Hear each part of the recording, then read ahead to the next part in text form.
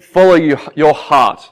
You guys have probably heard that phrase over and over and over again. The culture loves this phrase, follow your heart. Whether you're making an important decision, working up the courage to ask out a girl or a boy, deliberating whether to buy a caravan and travel the country, or someone's just going to inevitably offer the advice, follow your heart. Follow the desires of your heart. We hear it in movies, we hear it in music, in books. It sounds so simple. It sounds so tempting, so obvious.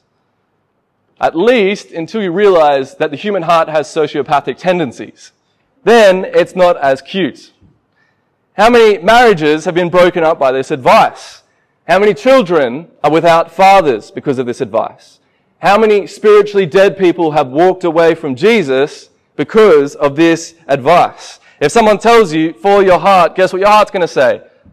Sin. It's going to feel good. Go and do it. And the book of Proverbs has a lot to say about the heart. But the first and foremost thing is this: your heart was not designed to be followed. You don't follow your heart. You lead your heart. They're made to be led, not to be followed. Our hearts are not the captains of the ship, but something that God exhorts us to lead. And as we lead this heart, we're going to lead it into joy. We're going to lead it into fulfillment. We're going to lead it into a knowledge of Him. John Bloom says this. He says, your heart will not save you. You need to be saved from your heart. In fact, most of your problems stem from your heart, from the desires of your heart. And there are things that you follow in this world, and there are things that you must lead. And your heart is a thing you must lead. So the advice, follow your heart, is the most absolutely foolish thing to do according to the book of Proverbs. If anyone ever tells you, follow your heart, just be like, I'm all right, thanks. I know my heart. My heart's not going to lead me anywhere good. Proverbs has a very simple message about our heart. Proverbs 23:19. It says this: hear, my son, and be wise, and direct your heart in the way. Notice it doesn't say, hear, my son, and be wise, and follow your heart, and it will show you the way. It tells you the opposite. Direct your heart. You control your heart. Don't let your heart control you. Your heart is a beast to be tamed, to be directed. It's a lot like a bull in a china shop. It's a lot harder to tame than you realize. And the more you try to wrangle your heart, the more you realize, whoa, man, this thing is messed up. You don't realize until you try to throw a lasso around it and bring it to bear. So let's dive in. Let's dive in. If we need to tame our heart, if our heart's this raging bull in a china shop, well, how does Proverbs tell us to tame it? Proverbs 2:2. Make your ear attentive to wisdom, and incline your heart to understanding. Proverbs 2:10. Wisdom will come into your heart, and knowledge will be pleasant to your soul. Proverbs 10:8. The wise of heart will receive commandments, but a babbling fool will come to ruin. Proverbs 15:14. The heart of him who has understanding seeks knowledge, but the mouths of fools feed on folly. The last one, 18:15. An intelligent heart acquires knowledge, and the ear of the wise seeks knowledge. Now, the word heart shows up about 70 times in the book of Proverbs. And I would love to go through every single one of those times it comes up, but I've had to cut out a substantial number of them. But we're going to deal with the most important ones. And the Hebrew understanding of the heart is this. Think of it as the seat of personality. Now, when we think of the heart, we think of the head and the heart. We have this dichotomy between the head and your heart. Your head is the smart one, the rational one. Your head is the one that tells you, do this is rational, and your heart's the one that just wants to do whatever it wants to do, whenever it wants to do it. It's kind of an impetulant child, and then your head is the cold, calculating scientist, and the two of them are constantly fighting and at war with each other and trying to bring each other to bear. That's what our culture views about the heart, but that's not the Hebrew understanding of the heart. It's the culmination of who you are, is your heart. It's your emotions, your thinking, your reasoning, and ultimately your whole inner being. Think of it like this. Your heart is who you really are. Your heart is your personality. Your emotions are not devoid of reason. You know how I know that? Because when you're insulted, You don't have a cold, calculating response to it, do you? You don't think, oh, I wonder why they said that. Let's work through this. You get an emotional reaction. And you get an emotional reaction to someone saying something to you, an emotional reaction to an objective event. But in the same route, our reason is not entirely devoid of emotion. You can't really separate the two. Because when you learn things, it hopefully affects your emotion. Cold, dry facts don't move us in the same way as truth told in different ways, like stories. Emotions and reason, they're not opposing forces, but in a sinful fallen world like ours, well, they can become opposing forces. But emotions are great. Reason is great. And when they're working together, that's a joyful life, that's a good life. But when they're working against each other, that's when you fall into a lot of problems. But your heart, don't think of it as your emotions, think of it as the whole thing wrapped together. The person who has no emotions has a wrong heart. The person who only has emotions has a wrong heart. It's not just about emotions. The person who, reason is caught up in this. And so if we take those verses from Proverbs and apply it to your heart, we quickly understand something about our heart. It doesn't know much.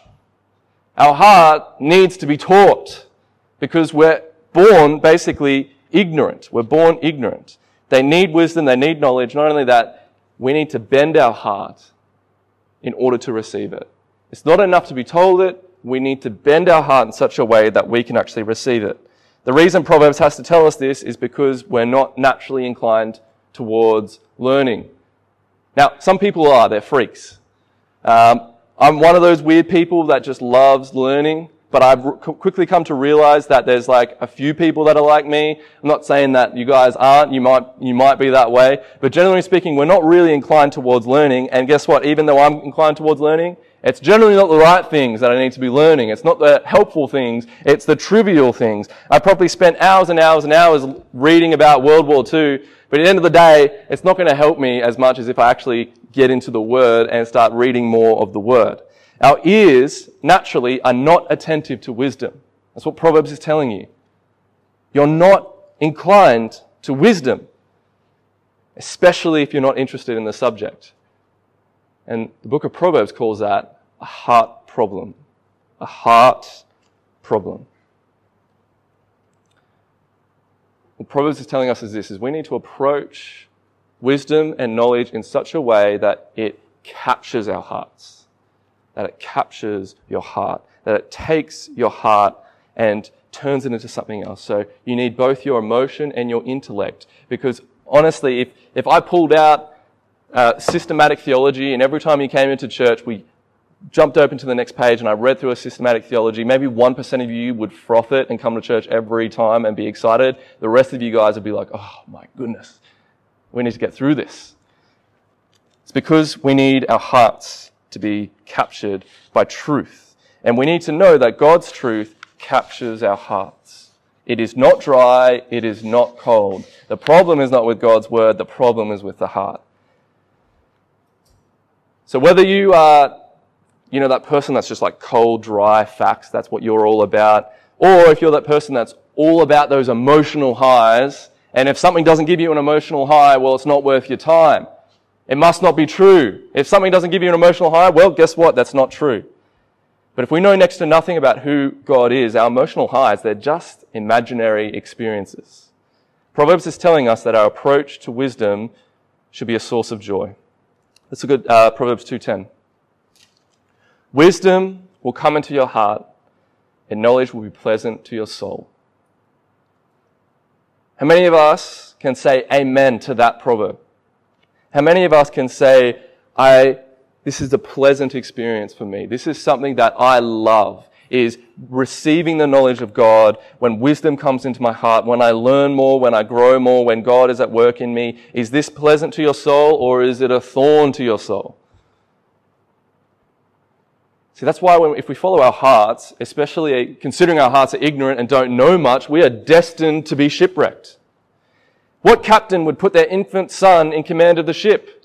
It might be cute putting a little captain hat on him and watching him control the wheel until a mighty storm rolls in and then it's not so cute anymore. What CEO would put a homeless man in charge of his business? What opera singer would put the lady down the street in front of the crowd instead of her? Outside of God, letting our hearts lead us into truth is like letting our toddler lead our lives. It's like letting our children run our lives, because it's cute, but they don't really know much, and they're not really going to lead us into truth. The wise son in the book of Proverbs trains his heart for obedience. Not only does he do it because it's like a duty, he knows that he has to obey, but because he wants to do it. His heart is in it. His heart is in it, and it points him in the direction he needs to go. And it might feel counterintuitive at first, but you need to be able to wield the power of your heart. You need to be able to wield it and point it. You can accomplish much on the back of a charging bull if you charge it in the right direction. It can also destroy your life if you charge it in the wrong direction. So basically what we're going to be trying to uncover, this is what we're going to be trying to do, is we're going to try to change the DNA of our hearts, the makeup of our hearts. Proverbs 3, 1-5. Pay very close attention to this passage. Look at the language in it. My son, do not forget my teaching, but let your heart keep my commandments. For length of days and years and life and peace they will add to you. Let not steadfast love and faithfulness forsake you. Bind them around your neck. Write them on the tablet of your heart. So you will find favor and good success in the sight of God and man. Trust in the Lord with all your heart and do not lean on your own understanding. The word heart shows up many times here, doesn't it? The point is this. It's not enough to know what is true. It's not enough to know truth. It says here, let your heart keep my commandments. You've got to want it. That's what it comes down to. You've got to want it. You have to desire it. Your emotions need to be caught up in it. Your emotions have to be caught up in keeping God's commands. Those who obey God the most are those who have a strong desire to do so. If you had no desire to follow God, what are you going to do? You're not going to follow God. If you have a strong desire to follow Him, guess what? It's going to change your life. The DNA of your heart will change. Cerebral knowledge is not enough. Your heart needs to change. King Solomon says in that passage, he says, bind them around your neck. Write them on the tablet of your heart. Now, back in the day, you couldn't just get your hands on a piece of paper. A piece of paper was very costly. It cost a lot of money to get parchment. So what they would do is they'd write in the soil, or if they wanted something to last long and not get washed away with the rain, they would write on a flat piece of rock, and someone would come along with the chisel and write on it. And that thing, you'd have to work really hard to get something written, taken off that. And you need to picture, Proverbs is saying, your heart as a flat stone that some stone worker has painfully engraved the words of God on. These words, if they're on stone, if you're thinking of your heart as a stone, a tablet, and it's written on it, can they easily be eroded away? Can the rain come and get rid of it? I mean, after a long period of time, definitely it could, but not as quickly as it could wash off the soil. Verse 5 says, trust in the Lord with all your heart. And that's the key. It's the heart. Proverbs 6, 20-21. My son, keep your father's commandment, and forsake not your mother's teaching. Bind them on your heart always and tie them around your neck. 7, 2-3. Keep my commandments and live. Keep my commandments as the apple of your eye. Bind them on your fingers. Write them on the tablet of your heart. Again, this language constantly through the book of Proverbs. When Proverbs says something over and over and over and over again, it wants to get your attention. It's like a parent constantly, mom, mom, mom, mom, mom, mom. The child wants to get your attention. Proverbs is repeating it to get your attention. It's trying to wake you up from your slumber. It's trying to wake you up from your rebellion. It's trying to say, pay attention, this is important. And this is what we need to be doing. And in the book of Proverbs, there are two kinds of heart.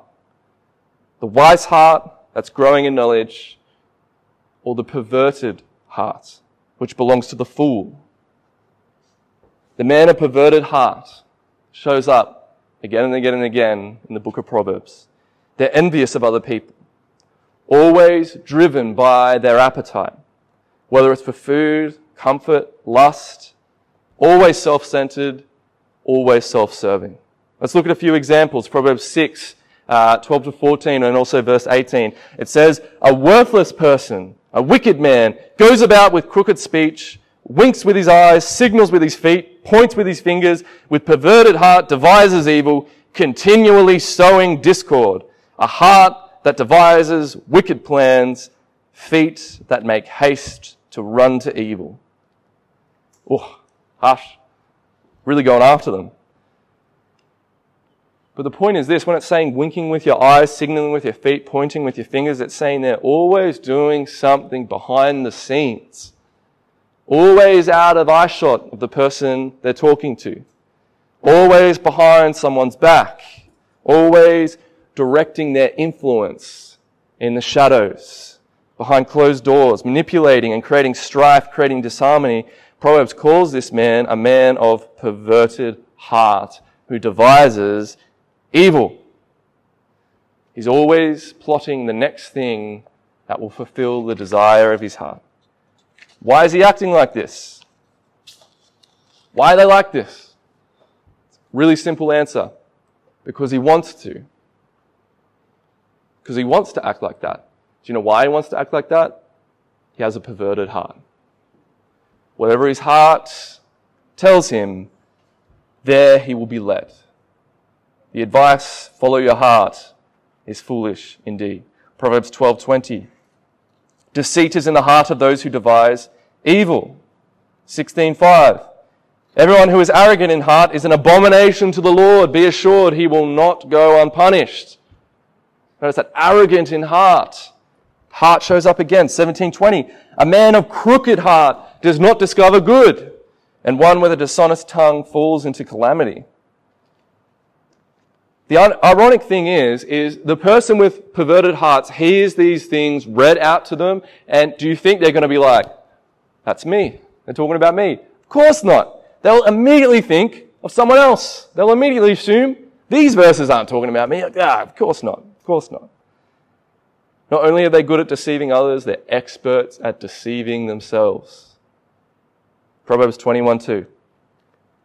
Every way of man is right in his own eyes, but the Lord weighs the heart.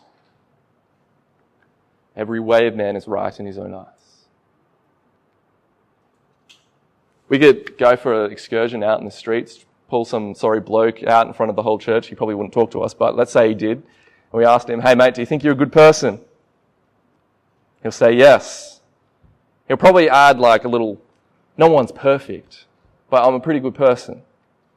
Everyone thinks their way is right. The problem is, they don't have to answer to themselves.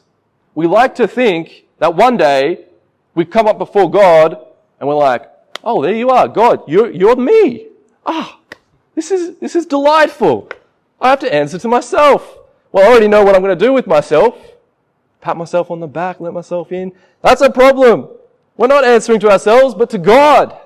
We're going to stand before the creator of the entire universe. It says He is the one who weighs the heart. He knows everything, every thought, inclination of the heart. I've probably used this illustration to death, but if we get a USB, plug it in your brain, download all your thoughts, play it up on the screen for everyone, would you be here long? I'd be out of here in less than a second. I would not want to stick around. I'd catch the next plane to Brazil. See you guys later. I could barely live with myself living in my own brain, let alone you guys knowing. And the horrifying thing is God is watching that all the time. He's like the one person you don't want to see that USB. I'd much rather you all see it than He sees it. And yet we're in this position where God sees all our sin laid before Him, and we're in trouble. And there are some people I know who have struggled psychologically with desires that are seriously messed up, desires they don't want, desires that they don't want to have. They can't seem to get rid of it no matter how hard they try.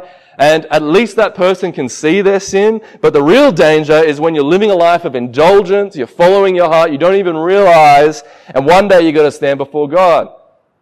Horrifying. The terrifying thing is all the people in our community, that's the reality. We have to tell them about Jesus. Now you might be thinking, yeah, boy, this is a downer. But listen, God is not telling you these things to rob you of your joy and your happiness. He's warning you because He loves you. He's warning you because he wants you to know. Not only to escape judgment, but to give you joy in the here and now. And our hearts are where we experience satisfaction. It's where we experience joy. And if we've got a problem with our hearts, then we have a joy problem, don't we? In fact, the quickest way to know whether you have a problem with your heart is whether or not you're experiencing joy. Don't follow your heart thinking that it's going to lead you into joy. Follow God. If you follow Him, He will lead your heart into joy. Look at some of these Proverbs. I've got a long list, but I think this is my last really long list of Proverbs. No, it isn't. Okay, it's all right, we'll get to it. Proverbs 12:25. Anxiety in a man's heart weighs him down, but a good word makes him glad. 14:10. The heart knows its own bitterness, and no stranger shares its joy. 14:13. Even in laughter the heart may ache, and the end of joy may be grief. 14:30. A tranquil, oh my goodness, can't speak. A tranquil heart gives life to the flesh, but envy makes the bones rot. 15:13. A glad heart makes a cheerful face, but by sorrow of heart the spirit is crushed. 17:22. A joyful heart is good medicine, but a crushed spirit dries up the bones. Last one, 15:15. All the days of the afflicted are evil, but the cheerful of heart has a continual feast. You notice how in all of those, whether they're negative or positive, whether the heart was the problem in the situation or the heart was a good thing in the situation, right at the center of what the heart is our experience of joy. It is where we experience joy. It is where we experience anxiety. It is where we experience a downfall, anxious, grief-stricken heart. And we can see these comparisons that in the book of Proverbs. One heart in the book of Proverbs is devastated and without hope. The other heart, as 15:15 shows us, might be afflicted, but in the midst of their affliction, it says, the cheerful of heart has a continual feast. What is going on there? It's because one of them has hope and the other doesn't. There is a hopeful heart and there is a heart without hope. A crushed spirit dries up the bones. Those without hope have to put all their happiness and joy in material things that can die, break, or be destroyed. Their hope is always temporal, finite. The wise son trusts in the Lord. The wise son can remain glad in the midst of trial. The wise son knows not to follow where his heart can take him. The wise son knows to direct his heart towards the truth in Scripture. I'm trying to renovate my backyard at the moment. When I first moved in, some of you guys may know, it was full of weeds, full of spiders and ants, just full of all sorts of... we've just got wolf spiders running around. One of them almost ran on Calvin, wasn't great.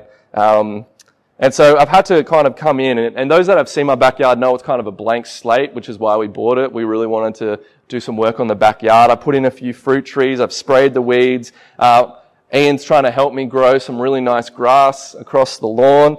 And I've got a few plans to turn my backyard into something really nice in about 5 to 10 years. A lot of us feel this way about our heart. Get rid of a few weeds in our lives, plant a few fruit trees, put some good things, plant a few good habits, and in 5 to 10 years, my heart problem will be fixed. Just like my backyard will be fixed.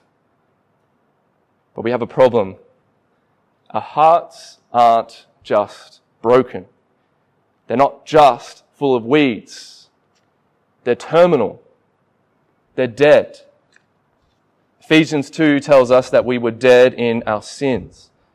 Listen to Proverbs 20, verse 9. It's a rhetorical question. Who can say, I have made my heart pure. I am clean from my sin. Proverbs is simple. None of us are pure. Is that a problem? Yeah. Matthew 5:8, listen to Jesus. Blessed are the pure in heart, for they shall see God. You know what the complete opposite of this verse is? Cursed are the impure of heart, they will not see God. That is the opposite of this verse. Hang on a minute. Jesus says we have to be pure in heart to see God, and Proverbs is saying, who has a pure heart? No one has a pure heart. Well, do we have a problem? We do have a problem. We have a massive problem. We have a huge problem. Proverbs 21:2 said earlier, it says, every way of man is right in his own eyes, but the Lord weighs the hearts. God is going to weigh our hearts. And will your heart be pure before Him? I know mine won't. I'm in big trouble. And if you're anything like me, you're in big trouble too. Jesus pretty much puts the nail in the coffin in Matthew 15:19 or 20. Listen to what Jesus says. He says, for out of the heart come evil thoughts, murder, adultery, sexual immorality, theft, false witness, slander. These are what defile a person. Do you think Jesus tells you to follow your heart?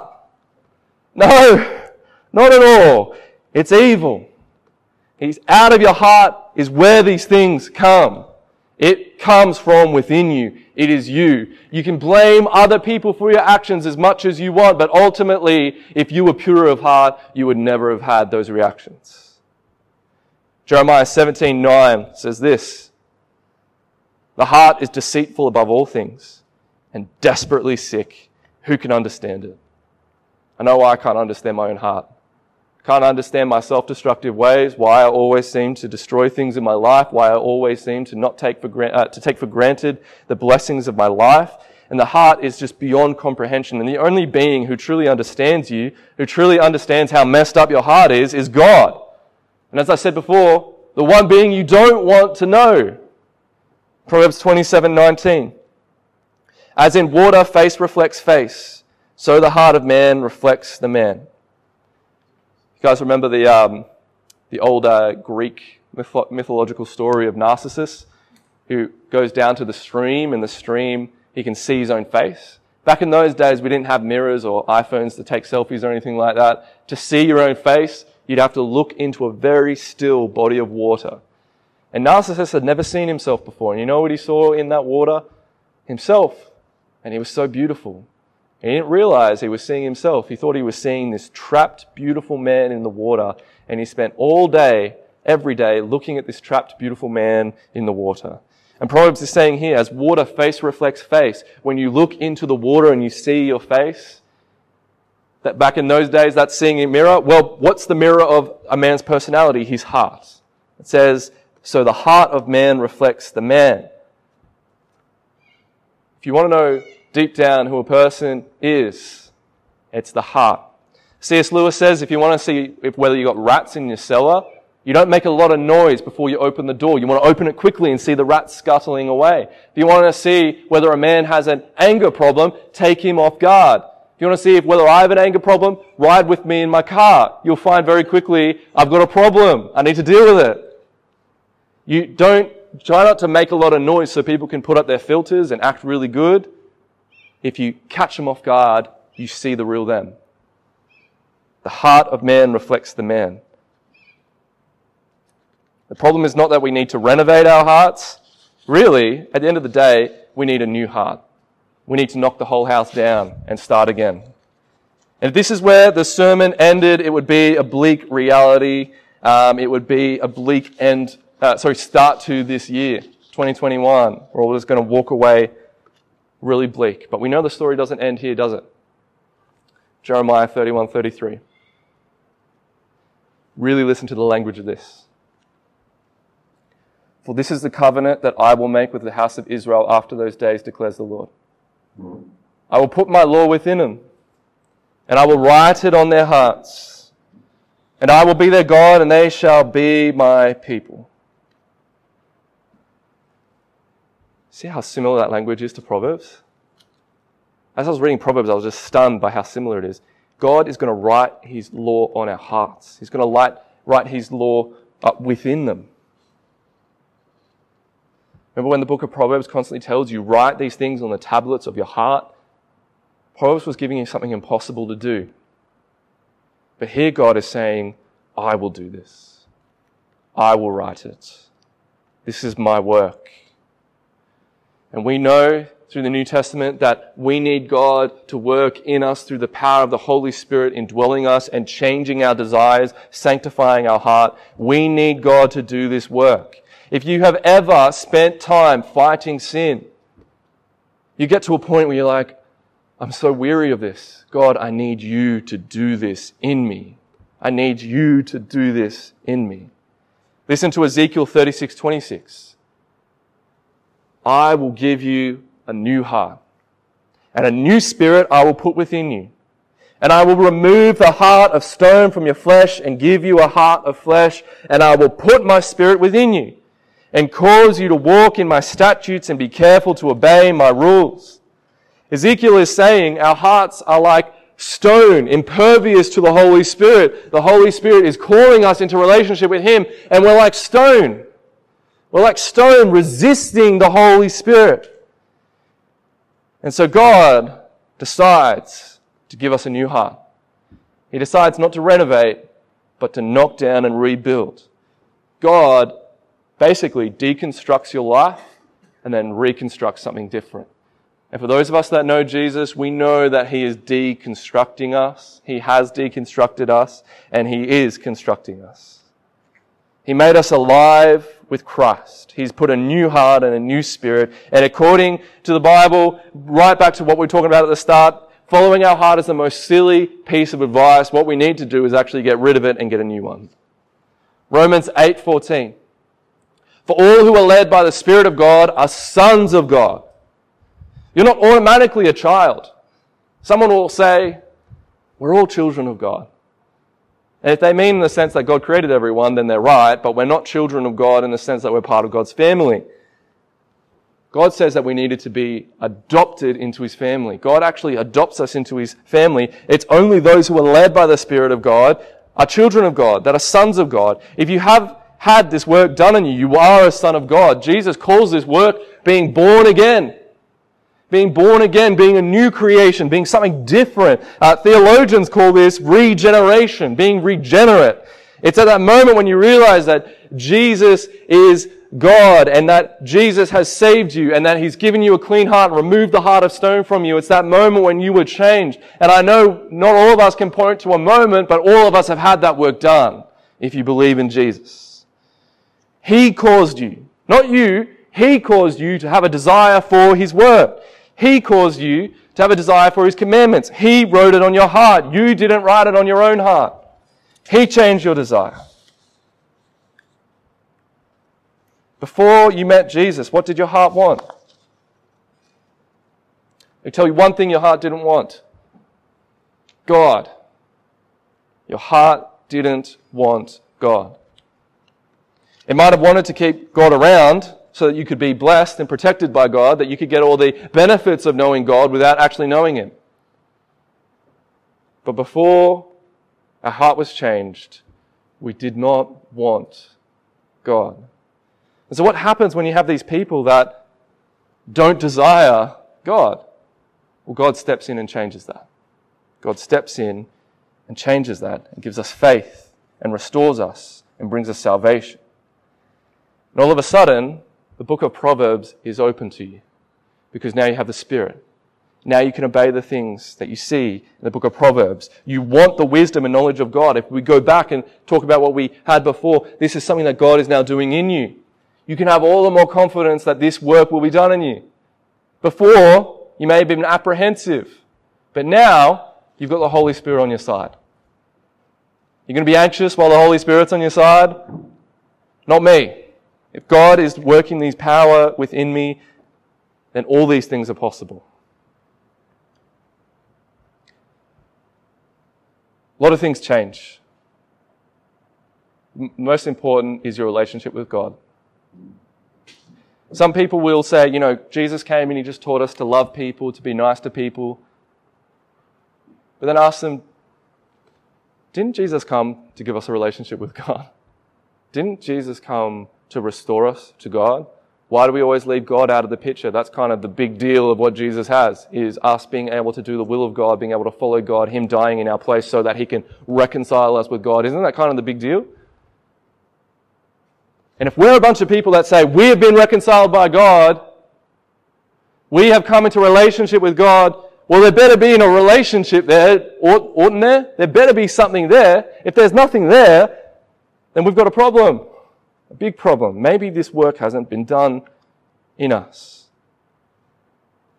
Proverbs looks beyond our hearts and points us towards God. We need God to do a work in us because we are incapable of saving ourselves. We need to believe in Jesus because He has made it possible. Without His death, God would not be able to change us. Without Him taking our punishment, God would not be able to make us clean. God just can't wipe all your sin under the rug, as much as you might want Him to. But God is a righteous and holy judge. If He does that, He is no longer God. But because Jesus rose again from the dead and He died to take away your sins, He is able to change your heart. But only through Jesus. God doesn't come along, skipping down the street, see your heart and be like, whoop, here's a new one. It cost Him, His Son, to give you that new heart. It cost Him blood. And because Jesus rose again from the dead, we will rise again from the dead too. And the regeneration of the heart is the first foretaste of the kingdom to come in the resurrection. So what do you do if you think your heart hasn't been changed? Well, the answer is because you may not have trusted in Jesus. Only through faith in Jesus can your heart be changed. If you want a new heart, you need Jesus. And for the Christian in the room, keep yielding your heart to Jesus as God changes your desires and conforms you into the image of His Son. Keep yielding your heart to God. Let's pray.